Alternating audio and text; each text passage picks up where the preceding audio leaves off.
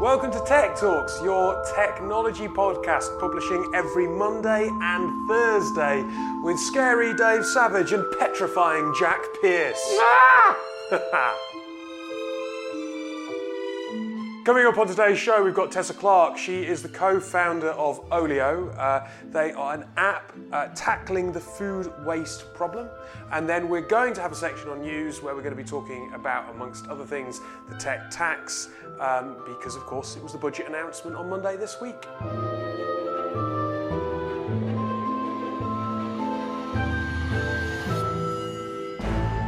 Hey, Jack. Hello. Happy Halloween. Happy Halloween, yeah. It was yesterday. I assume that you... Do you live in an area with lots of kids likely to knock on the door? Loads of kids, but we're behind two security doors that you have to buzz through to get to our flats. We're in a block of flats, so we don't get much foot traffic in. Block of flats probably less likely to have lots of kids. Yeah. I mean, not so many kids, but lots of teenagers smoking, or not. I don't know, doing those NOS canisters everywhere, if that counts. Right. So every day. What's a lovely area? You walk down the stairs out into the sort of outside foyer bit, and it's just covered in those aluminium bottles everywhere. Delightful. Scumbags. Oh, lovely. Yeah. I would say our road is full of children. I was going to say, yeah, you're. Oh, we have to buy a lot of sweets. Do you? Halloween is expensive, man. Don't be that guy that hands out fruit instead. There's always someone in one village that gives, instead of the fruit, have an orange. Well, what I'd quite Sweet. like to do is dress up. Yeah. I've got a few spots of it, so I wouldn't need to add warts, but Look add a black hood. Yeah. And then when they knock, hold out a red apple. Yeah, okay. And scare the bejesus out of them. What Anyway. scared you most as a child? Genuinely, Yeah. two things. Wizard of Oz. Yes. I'll go with that. utterly- The flying monkeys, right? No, The Wicked Witch. Oh, okay. I was all right. petrified of the witch. Yeah. And Star Trek. Look at you now. Hey? I love Star Trek, but I used to hide behind a sofa asking my sister if there were aliens on telly. I remember having a really scary moment at one of the Star Trek films and freaking out about that. And The Matrix as well freaked me out as a kid. But my biggest scare as a kid, and it was even worse because it came true, like awfully so, I was always scared of white vans. Like, really weird, like, there's no windows in them. Anyone could jump out and drag you in. And then I was about 8 or 9. Sorry to get a bit somber, but... And then, It's probably more logical than being scared of aliens or wicked witches. Maybe, but then we had that horrible Soham incident, and then there's adverts all over the TV, like, be wary of what... Oh, it was my worst nightmare. Fair enough. Look, this interview is very well timed. Yes, so you said, Jack, guess why it's well timed? And I've gone, oh, I don't know. Well, 1.5 billion pumpkins a year are produced in the US. What do we do with the vast majority of pumpkins? Well, some people aren't making soup out of it, Dave. We throw them away. There you go. We throw them away. And today's interview with Tessa is all about the fact that we are wasting a huge amount of food.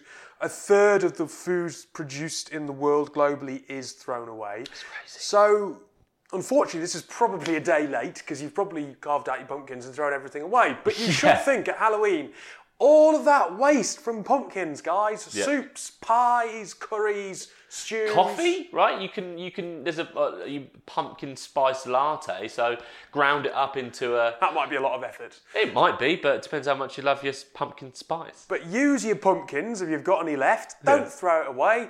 Maybe get it on Olio, the app, and you'll find out why, because here is our interview with Tessa. Just going to say, don't pumpkins definitely, but if you've got any leftover sweets, don't throw them away. Call me up. Okay. I'll come out. Here's Tessa. So Tessa, thank you for coming on to the show and spending a few minutes talking to us. My pleasure. You are the co-founder and CEO of Olio. Yeah. Now I have seen Olio a little bit in the press, but if someone hasn't seen you and who your business is, who are you? So we are an app that's tackling the problem of food waste, specifically in the home and local community. Mm-hmm. So essentially we connect users, which can be individuals like you or I, or local businesses who have surplus food with people living nearby who would like it. Mm-hmm. So let's take some real use cases. So the household use case, you might be going on a diet, moving house, going on holiday, overcated for a party, keen gardener, and wanted gifts, whatever the reason. You take a photograph of that food, you add it to the Olio app. Neighbours who live nearby get an alert letting them know that something new has been listed. They can then browse the listings, request what they want, and arrange the pickup via private messaging. And the pickup takes place neighbour to neighbour on the doorstep, and it takes place very quickly. So half of all food listings are requested in less than 2 hours. Now, just thinking very quickly, when I was growing up, my family used to regularly holiday in a village in France. In fact, we've got a family home there that's been there for 25 years. And our neighbours would regularly bring round excess vegetables and whatever else that they'd grown. And that would kind of make sense in the community. But I would imagine in modern Britain, where people maybe don't know their neighbours, there might be some stigma about taking used food from someone else's house. Has that been the case? Or have you been surprised by how welcoming people are? Well, yeah, so actually it's quite the opposite, because we do have this bizarre scenario where we have keen gardeners or people who have allotments or they have an apple tree in their garden who are awash. So we're speaking now in September. It is apple season, and there's only so many apples that one person or family can eat. And yet their neighbours would love to have organic, homegrown apples fresh from the tree. And that's what Olio does. It connects those two people to share that. And as we move through the seasons. We've just come out of marrow and courgette season, so I've learned a lot about seasonal produce through seeing what comes onto the app to be shared. What was the genesis behind it? Because you had a corporate career before this, so I did. Yeah. Where did this kind of idea come from, and then? Yeah, so I was moving country 3.5 years ago, moving back to the UK, and on moving day, the removal men said I had to throw away all of our food. I was brought up on a farm, and so I know from first-hand experience just how much hard work goes into producing the food that we all eat every day. So much to the removal men's irritation, I sort of stopped packing and set out onto the streets to try and find someone to share my food with. I failed and thought about knocking on all my neighbours' doors, and just realised that was going to be very inefficient, and even if someone did answer the door, it's probably going to be extremely socially awkward. And I'd worked in the digital world for 10 or 15 years at that point, and I knew there was an app for absolutely everything, and I could not believe it when I realised that there was no app to share food, which is our most precious resource. It's the one thing that all of us have in our daily lives. And your co-founder, Sasha, was that someone that you knew prior to starting this business, or is that somebody that you've discovered in the process of it? Yeah, so Sasha and I met almost 15 years ago now at Stanford Business School doing our MBAs together, and we both moved back to London after that experience, and we're very, very close friends. And her, the clue is in her surname, so her surname is Celestial One. Her parents were hippie entrepreneurs in the Midwest in the US, and like me, she sort of chose a very corporate career path. I think the way to rebel against hippie parents is to go and become an investment banker, which is what Sasha did. And yeah, so when I pitched the idea of Olio and a food sharing app that could be global and scalable and high impact, it was something that she immediately wanted to do with me. Just very quickly on that point, validating a co-founder can be quite hard for someone in the tech business, and if you think of Entrepreneur First and so on, whole kind of incubators have sprung up around that idea of helping people find the right co-founder. Has it been easier having someone who's been a friend for so long, or has that thrown up unexpected challenges? I genuinely think so. Each case is very, very different. Talking from our personal experience, I really think that one of the greatest strengths of Olio as a business is mine and Sasha's relationship. We have an incredible relationship, and we complement each other extremely well. So from day one, we were very careful to decide our roles and responsibilities and which functions we would both be responsible for, and I think that was extremely helpful. I couldn't have done this journey without her, and I think sort of vice versa. It's definitely made it easier. Two heads are better than one. But it is like a marriage, and so it should be taken as seriously and with as much consideration as going into a marriage. Now, before we hit record, I quizzed you about your background at Cambridge. You studied social and political sciences. I looked at this, it could be phrased as possibly a social enterprise, and I then started talking about food banks, and you said we're not a charity, and you made that point very strongly. Yeah. Why is that? Because Sasha and I believe very strongly in the power of business to do good. And it might sound like a slightly strange thing to be saying that at the moment in 2018 where tech's getting an absolute hammering. But we believe that for too long we've been given two options. One, either you do good, and in which case you must be a charity, or you want to grow and scale, and in that case you must be a business. And the assumption is almost that if you're a business, then you're not going to do good. And we believe very firmly in that there is a third path, and that will, by definition, have to be the path of the future, which is profit with purpose. And we have, I guess, the social mission that a charity has, but we have combined that with the ambition that many businesses have, which is to take that social mission and that impact to scale, because we are tackling what, at the end of the day, is one of the largest problems facing humanity today, and it is a global problem. Now, you've mentioned scale a couple of times, and that you do phrase it as a global problem. And I don't know whether this is as up to date as it could be. Your LinkedIn profile mentions 200,000 users. Is that roughly right now, or has it grown a bit more? It's grown a lot more. Fine. So I need to update my LinkedIn profile. There we go. As of today, we're on 625,000. So it obviously is users. a scalable business. There you go. There's proof. But what do you put that down to? Because it's all very well you going, hey, I'm moving, I want to give my food away, let's see if there's an app. Yeah. One person kind of having that idea. There's something entirely different to getting hundreds of thousands of people to buy into something. Yes, I think that one of the most effective things that we've done to enable us to scale we recognised very, very early on that we had close to zero resources. It was just Sasha and I, and we therefore had to sort of beg, borrow and steal the time, energy and enthusiasm of others. And we quickly realised that because we have a mission, so many people believe like us that food should be eaten, not thrown away, that it would be a really good thing for us to do to empower others to spread the word about Olio on our behalf in their local community. Right. And I have worked for some businesses that have been extremely protective of their brand, and for good reason, and I completely understand why that is. But actually we took the opposite approach, which was we are going to put our brand and our collateral and our materials out there, and our know-how, and we're going to empower others to run with it. So making that very real for you, as of today, we have 22,000 volunteers, and they go on a volunteering journey. So the vast majority are what we call ambassadors. So they are people who are spreading the word about Olio in their local community. And we equip them with posters, letters, flyers, all the way through to speaking events and press releases and stuff like that, so that they can get Olio kick-started in their local community near them.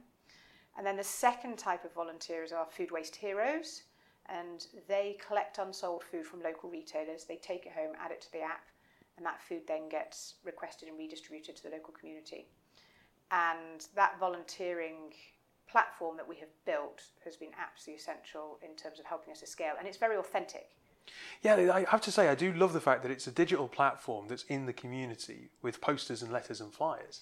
Yes, very old it's kind of school. counterintuitive, you would imagine, because you would think that something like Instagram would be tailor-made, but I suppose it wouldn't have quite the same authenticity. Exactly. I think that one of the biggest mistakes that I see early stage founders make is to think that they can build a digital business from behind their screen.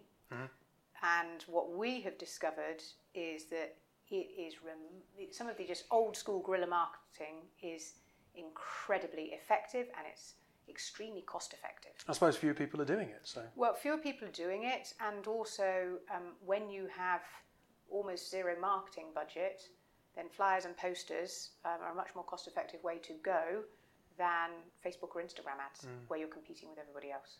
So as the business grows, are you and Sasha having conversations about, hang on a minute, those roles and responsibilities that we divided, are those still the right roles and responsibilities for us to have?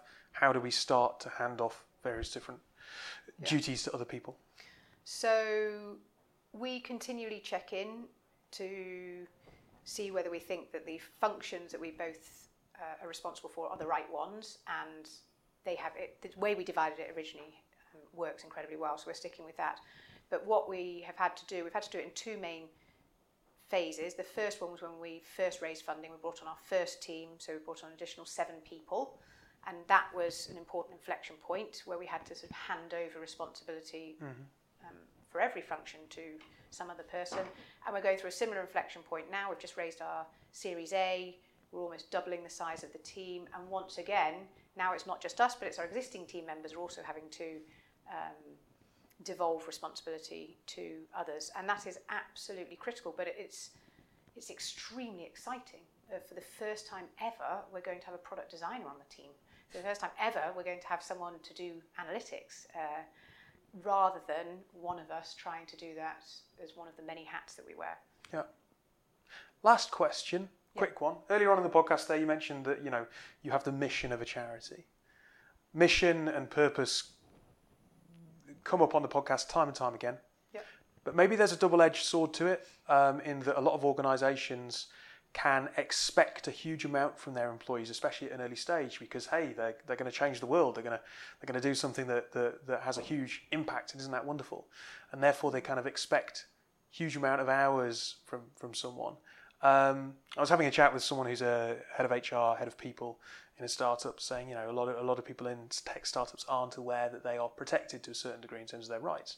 Do you think that there's a double-edged sword element to mission and purpose, and that you have to be careful to harness it in the right way? So I can only speak to our own experience, but I have been absolutely amazed at the power of having a mission. It has enabled us to attract a calibre of candidate that, quite frankly, we would not have been able to attract being a small little startup. And it has led to a level of alignment and therefore just an incredibly constructive culture, because we all know that we're working to the same end. There is no politics. We are all working to solve the problem of food waste. Yep. But you are correct in that there is a challenge that our teams are so intrinsically motivated. Every single day they get up and they know that they are saving food, enormous quantities of beautiful food from the bin, and that they are helping feed people, and actually some of those people need that food rather than just want it. So our challenge is actually encouraging our team to stop and to take a break and to make sure they lead a balanced life. And Sasha and I take that responsibility very seriously, and we start with ourselves, because so it is very easy to work too hard and get to burnout, but we have both realised that this is a marathon, not a sprint, and we need to be healthy and happy and well balanced to get through it. And as a result, we all work completely flexibly. Mm-hmm. So we schedule things that might be loosely called sort of health and well-being into our working day, whether that be running or reading or yoga or walking the dogs or playing with your kids, whatever it is.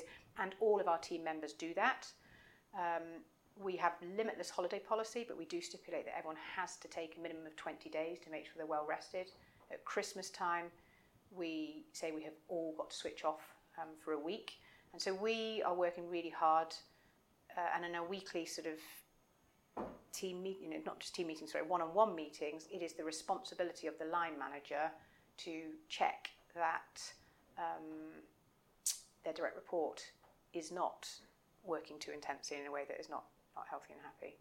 Look, it's been a real pleasure to speak to you. I think the story is fascinating. If anyone is interested, if they've got food in their fridge that goes to waste like I do, Olio, OLIO, easily found on Android, App Store, Apple, etc. Yes, absolutely. And our website is www.olioex.com. Cool. Thank you for your time. Thank you. Right. First of all, I think it's a wonderfully conceived business. Yeah. Are they hiring because limitless holiday? But I know that you have decided that this is something that you'd like to talk about. But I love that they talk about the power, believe in the power rather of business to do good. This idea that you either do good and therefore you're probably a charity, or you grow and you scale and therefore you make profit and you're a business and you're bad. But they believe in a third way, profit with purpose. I mean, that is an eloquent sort of snappy mantra, profit with purpose.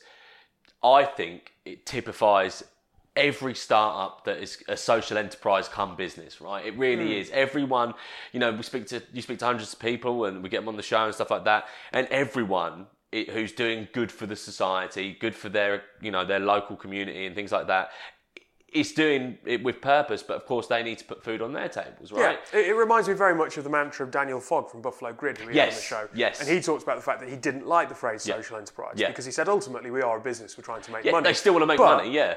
We're trying to fix problems at the same time. Absolutely. I mean, we talk about every week. We talk about purpose, and that is a massive thing for us and our community. And for it to be summarised in 3 words like that was just it's amazing. Yeah, it's bang on. And I think to have that as your business's mantra, and to have almost paved the way for this third path, as she calls it. It's not charity. It's not a business. It is profit with purpose.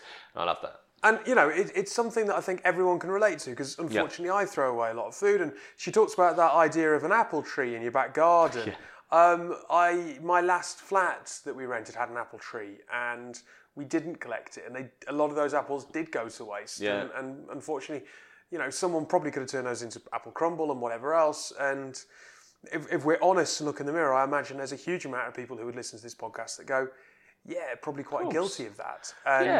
And I love that it's also a vehicle for social change. You know, we are lucky, actually, going back to what we were talking about at the beginning of the show in terms of the street and lots of kids. We have a fairly sociable street that we live on. We know our neighbours on either side to have a proper conversation with, and even over the road. But this idea that if someone knocks on your door to take food off you, I'd imagine you're going to not just, here's an exchange, see you later, buy whatever. You're probably going to stop and have a conversation. Well, just on that, like if I mean, let's say, for example, I've just cooked a massive casserole that Rosie and I can't finish, and I knock on my next door neighbour's door and say, do you want this? Regardless of them knowing me or not, 9 times out of 10, they'll look at you as if to be like, what? Are you trying to poison me? Yeah, what have you done to it? What's wrong with it? Whereas something as simple as having an app sort that out for you, right? That platform that connects you. It makes so much logical sense. I mean, we live in a flat of 2. It's just my girlfriend and I. We don't waste that much food. We literally buy what we need. We live like monks, honestly. Buy what we need and that's it. But I know from our community that there's an Indian family that they throw away a lot of leftover food, because typically, culturally, they cook the huge amounts and then they have it throughout the lunch during the week. That's what they told us anyway. And I've always wanted to be like, if you've got any left over, I'll take a portion for my lunch because it always smells so nice. And now maybe I can introduce Oleo to them and say, look, let's get connected on here. I'll eat all your food. Leftover food. Slightly self-serving, but fair enough. if it doesn't go to waste. I'm always self-serving, Dave. Come on. I love this idea. You know, technology often gets this bad rep, and it's, you know, everyone's on social media. They're not actually interacting with each other. Here's a vehicle which is really at its heart forcing people to interact with each other and hopefully building a community spirit, which I love. Well, this reminded me a lot of when we met a chap called Naeem at Unbound, who developed that friend request app. It was an app to encourage people to meet up, much like this is a platform to get your community closer together. It really is, because you're going to be talking to your neighbours who you get food from all the time. Like I said, you're not going to literally be exactly. Like, thank you, bye. Thanks, bye. Or you're going to be like, come in, have a cup of tea. Yeah, exactly. So it's an amazing community tool, and it's an app. You know, it's got that digital platform behind it that's going to help them to scale up and connect. I mean, I just want to talk about their business model as well, how they got so many volunteers and ambassadors on board solely because they believed in it. Well, yeah, so this is great. So we often think about, you know, a scalable business being an online business because you can reach so many more people that way. And she describes it as being global, scalable and high impact. But the scalable piece is through empowering others to spread the word in the local community. 22,000 volunteers who act as ambassadors, food waste heroes. And I love this learning that she gives us here around early stage startups. You know, the mistake that people often in a digital business think that they can grow it from behind a screen, and that actually it's very effective and cost effective to employ some old school guerrilla marketing tactics. And I totally 100%, 1,000,000% agree with that. Old school marketing does still work. I watched a TV program, the whole series, off the back of an advert on a bus the other day, right? It still works for people. It's about, like, for me, when I was listening to this back and thinking about where do you look most of the time? Well, okay, a lot of the time we're looking at our phones. But if we're not looking at our phones on our commute, we're looking around us. I walk into work every day. I take it all in. This is where I saw an advert for The Informer, a BBC iPlayer programme, and I watched it. Old school guerrilla marketing will still work. And as Tessa says, it's still cheap. Yeah. One last thing before we move on to the news. We could talk about this all day, couldn't we? Yeah, we could, but I'm going to because I'm aware that we could ramble. Yeah.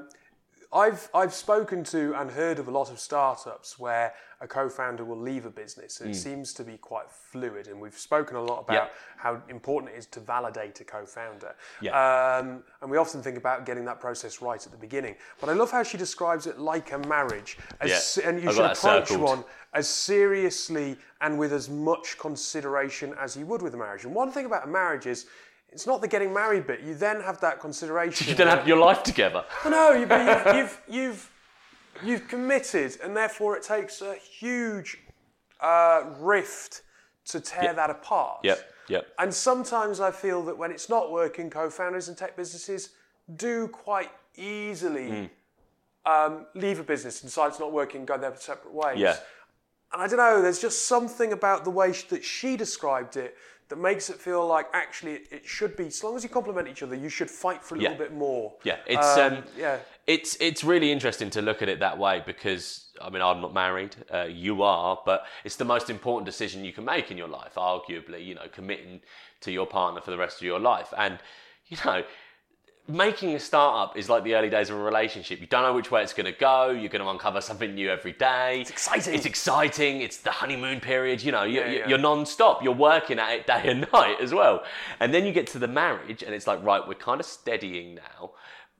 I suppose that's a bit different to finding another co-founder, but you still have that joint vision, right? That joint ideology behind you, and that's only going to help your business. We don't speak to co-founders that have had a massive fallout with another co-founder and stormed out and the business has gone kaput. But, it must happen. I'm sure it does. Like many marriages too. Look, I thought it was a really insightful interview, some great learning there. A fantastic business, exploring the third way. So, Tessa, thank you very much for coming on Tech Talks. It was a real pleasure to have you. It is time for a short advert break, and then we will be back with the news. Hi folks, Dave here. I wanted to let you know that we've teamed up with audible.co.uk and we're offering you a free audiobook.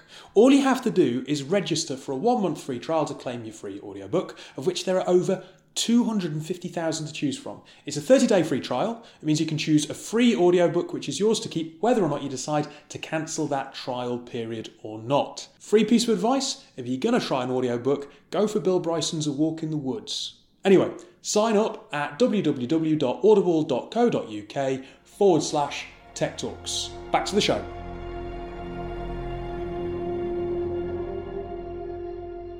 Welcome back to Tech Talks. It is time for the news.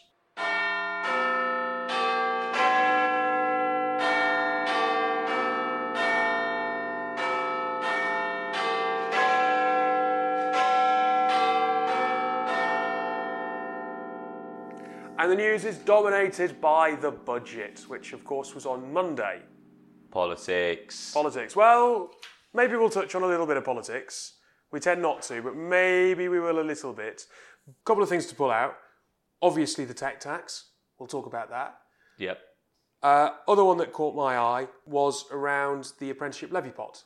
So, contribution of small companies to apprenticeship levy to be decreased from 10% to 5%. If anyone's unfamiliar with the levy, basically employees with an annual pay bill of more than £3 million a year would pay 0.5% towards the apprenticeship levy. Yep. Right? Yep. So we're not talking about a huge amount here. Nope.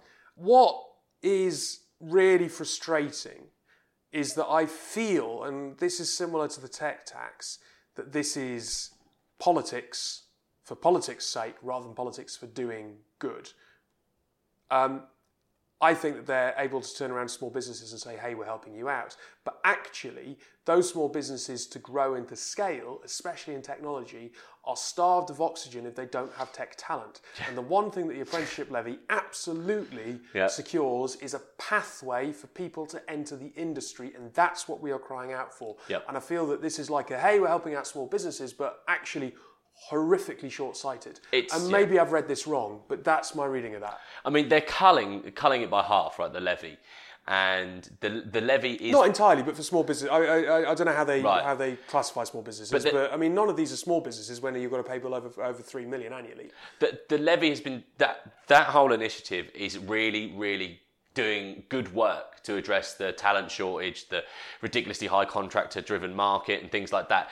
That is giving employers a chance to get hold of tech talent before they're necessarily embedded in a culture. You can push your culture on them, but you earn and learn, right? So Yeah. they're part of the business. To cut some of that away, big business, small business, whatever, is bad. Yes. It's not good, you know. One positive thing to come out of this, though, this budget that is, the budget announces the creation of a small business leadership programme.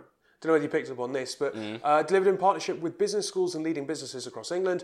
2,000 places will be delivered in 2019-2020 with the ambition to train 10,000 people per year by 2025.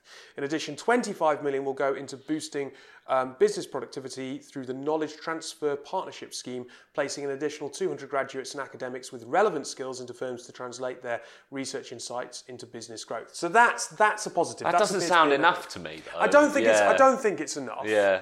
But look, If we you've got can slate governments and budgets for stuff that we don't think works. Yeah. But that seems positive. No, it is. I don't think that it masks the fact that they're cutting the apprenticeship levy, and that's a terrible idea. But that is a positive thing. I mean, I'm looking at the numbers here, and look, you know this as well as anyone, Dave. I'm not a numbers guy. £25 million is going to the Knowledge Transfer Partnership Scheme. Now, they're also throwing another £115 million to fund the Digital Catapult. Great. Regional digital disruptors kind of thing. But it goes on to say, this is a massive surprise because Digital Catapult, when they were heavily criticised in a BEIS commissioned by Ernst & Young. So this company, Ernst & Young, the auditors have seen that this isn't working. So they're chucking £115 million at it to try and make it work. Which seems like a massive risk from an arguably not a digital savvy government anyway. Yes. But only 25 million is going to go to. I mean, I'm not a numbers man, but that seems quite a lot of money to throw at a company that Ernst & Young said, look, these guys aren't doing well enough. Yeah. No, that's true. That's true. Should we have a quick chat about the tech tax? Yeah, I'd love to. Yeah, because again, It's the headline grabber. It's a good thing, but again, is it enough? Well, is it done with the right purposes in mind? I mean, Is he taxing it for good, or is he taxing it for the Tory away day next year? so You hate it when I get realised, don't you? I try and remain impartial. I don't. So the UK has been leading attempts to deliver international corporate tax reform from the digital age. Quote Phil Hammond. A new global... Spreadsheet Phil, as he's better known as. Right? Look, hang on. Not my words. A new global agreement is the best long-term solution, but progress is painfully slow. We simply cannot talk forever, so we are introducing a UK digital services tax. Again, Good on him. Yeah, good on him. If anyone's not sure what this is, the tax will apply to UK revenues above 25 million per year, allowance on groups generating over £500 million per year in global profits. So it is specifically designed not to target the emerging tech scene and businesses that are growing in the UK on that regard. It's the big boys. It is aimed at the big boys. Is it really enough? There's been some suggestion that it's going to amount to about 30 million quid. Yeah. Right? Which... This seems like a complicated and slightly out there announcement if it's not really going to generate much in terms of the public coffers. They're doing it because people are angry, and I understand why they're angry. You look at the likes of Amazon and Facebook and so on, and the amount of money that they make, and you wonder, why are they not paying more? Yeah. They make money in this country. Because people are afraid to lose them. They'll go to Switzerland or whatever, and they'll be fine. It makes no difference to them where they're based, because they'll find the talent no matter where they are in the world. They'll hire the talent. But if they're taxed less in Zurich as they are in England, it's a no-brainer. And look, Phil Hammond... Fair play for going above and beyond to try it, yeah? Well, and also he's often made a few jokes that are actually pretty good. He also, with a sense of irony, I imagine, said that he's already looking forward to his call from Nick Clegg, who, of course, is now Facebook's head of global policy and communications, and when he was in government, was very vocal in saying that the public are rightly angered by the wealthy elite who pay an army of accountants to avoid tax. Easy, Nicky. So easy. he's in an interesting spot right now. Wait, you're telling me Nick Clegg went back on his word again? That doesn't sound like him. Well, I'm glad that you're not just taking aim at the Tories here. Okay, good. No, can I? Well, on that, Tom Watson, deputy leader. Is he deputy leader? Yeah. Now he's a funny figure, isn't he, Tom Watson? But his point is, these tech giants do need to pay more in tax, but the measure announced is a pittance for these massive international companies. Under the Tories, the percentage of tax paid by the big five tech companies has halved since 2014. The new tax isn't even set to be implemented until 2020, at which time tech giants will start to enjoy a 2% cut in their corporation tax. Yeah, look, I do wonder if, this is the last budget before Brexit. It's possibly the last budget before a general election, if that goes badly wrong. There's no way, if a general election happens, Hammond will still be Chancellor anymore. I just fear that there's an element of let's roll this out because it'll play well with the public rather than actually regulate tech. Let's give some people some great headlines to digest before a general election next year. And wherever you sit on the political spectrum, the fact that it then turned into a piece of political point scoring, to me suggested that actually this had as much to do with that as anything else. The fact that Phil Hammond was talking about, Labour are tough talk. But we're actually doing something to tackle tax avoidance.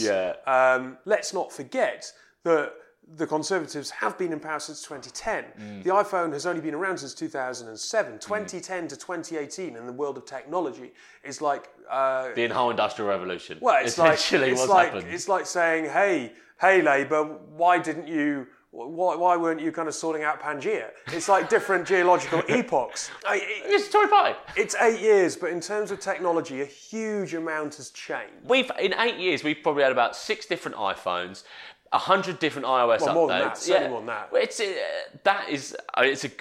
It's a very smart point that he makes. It's 16 they iPhones, are doing isn't it? more. 16 iPhones. Is it? Oh, okay. Wow, that's a lot. Is it? I don't know, but it's still a lot. It's not. It's not 2 a year. It's 2 every other year. That's beg pardon. Yeah, I really like the point. I'm struggling to see it now, but it was like, yeah. It was in the UKTN article. Right. AI has clearly caught the government's eye, with up to £50 million being earmarked for new Turing AI fellowships. Amazing. Why has AI caught the government's eye, Dave? Because it's arms race. Again, reactive. I'm glad they're doing it. No. Hey, let me finish. Okay. I'm glad they're doing it. Right, I'm really glad they're doing it. Why? I kind of understand that each country at the minute is trying to position itself as a leader in a certain field. And we're going to go for AI? Well, why not? Yeah, no. Well, fucking good luck with that, with Brexit coming then and getting the talent over. If I'm right in thinking, I might have this slightly wrong, but France in particular has pushed blockchain, I think. Certain countries have picked kind of a particular emerging tech and wanted to be the hub for it. And we do, as a country, need to go, you know what, this is where we have expertise if you want to be involved in that. I mean, one of our strengths is that actually we're a melting pot of all these techs. Yeah. But I do get that. Yeah. Last point, because...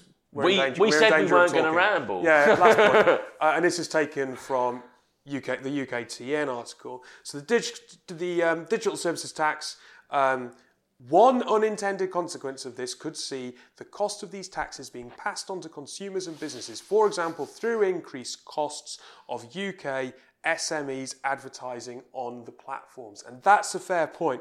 And it's a fair point because Phil Hammond himself said that he made it clear that the new tax would not be an online sales tax and would not, which would fall, or not fall rather, on consumers of goods. But it's not their intention. And that's telling. Good. Thank heaven for that. Anyway, very interesting week in tech. We hope you've enjoyed your Halloween. On Monday, we're returning with a mashup from the CIO Water Cooler IT Northern Leaders. And then it's going to be a very exciting week. The podcast is all over the show. I'm in Portugal, in Lisbon. Producer Ryder is going to Wired Live. Where am I going to be? Sat behind my desk. Well, you're the rock, Jack. Yeah, solid You're the as rock. a rock.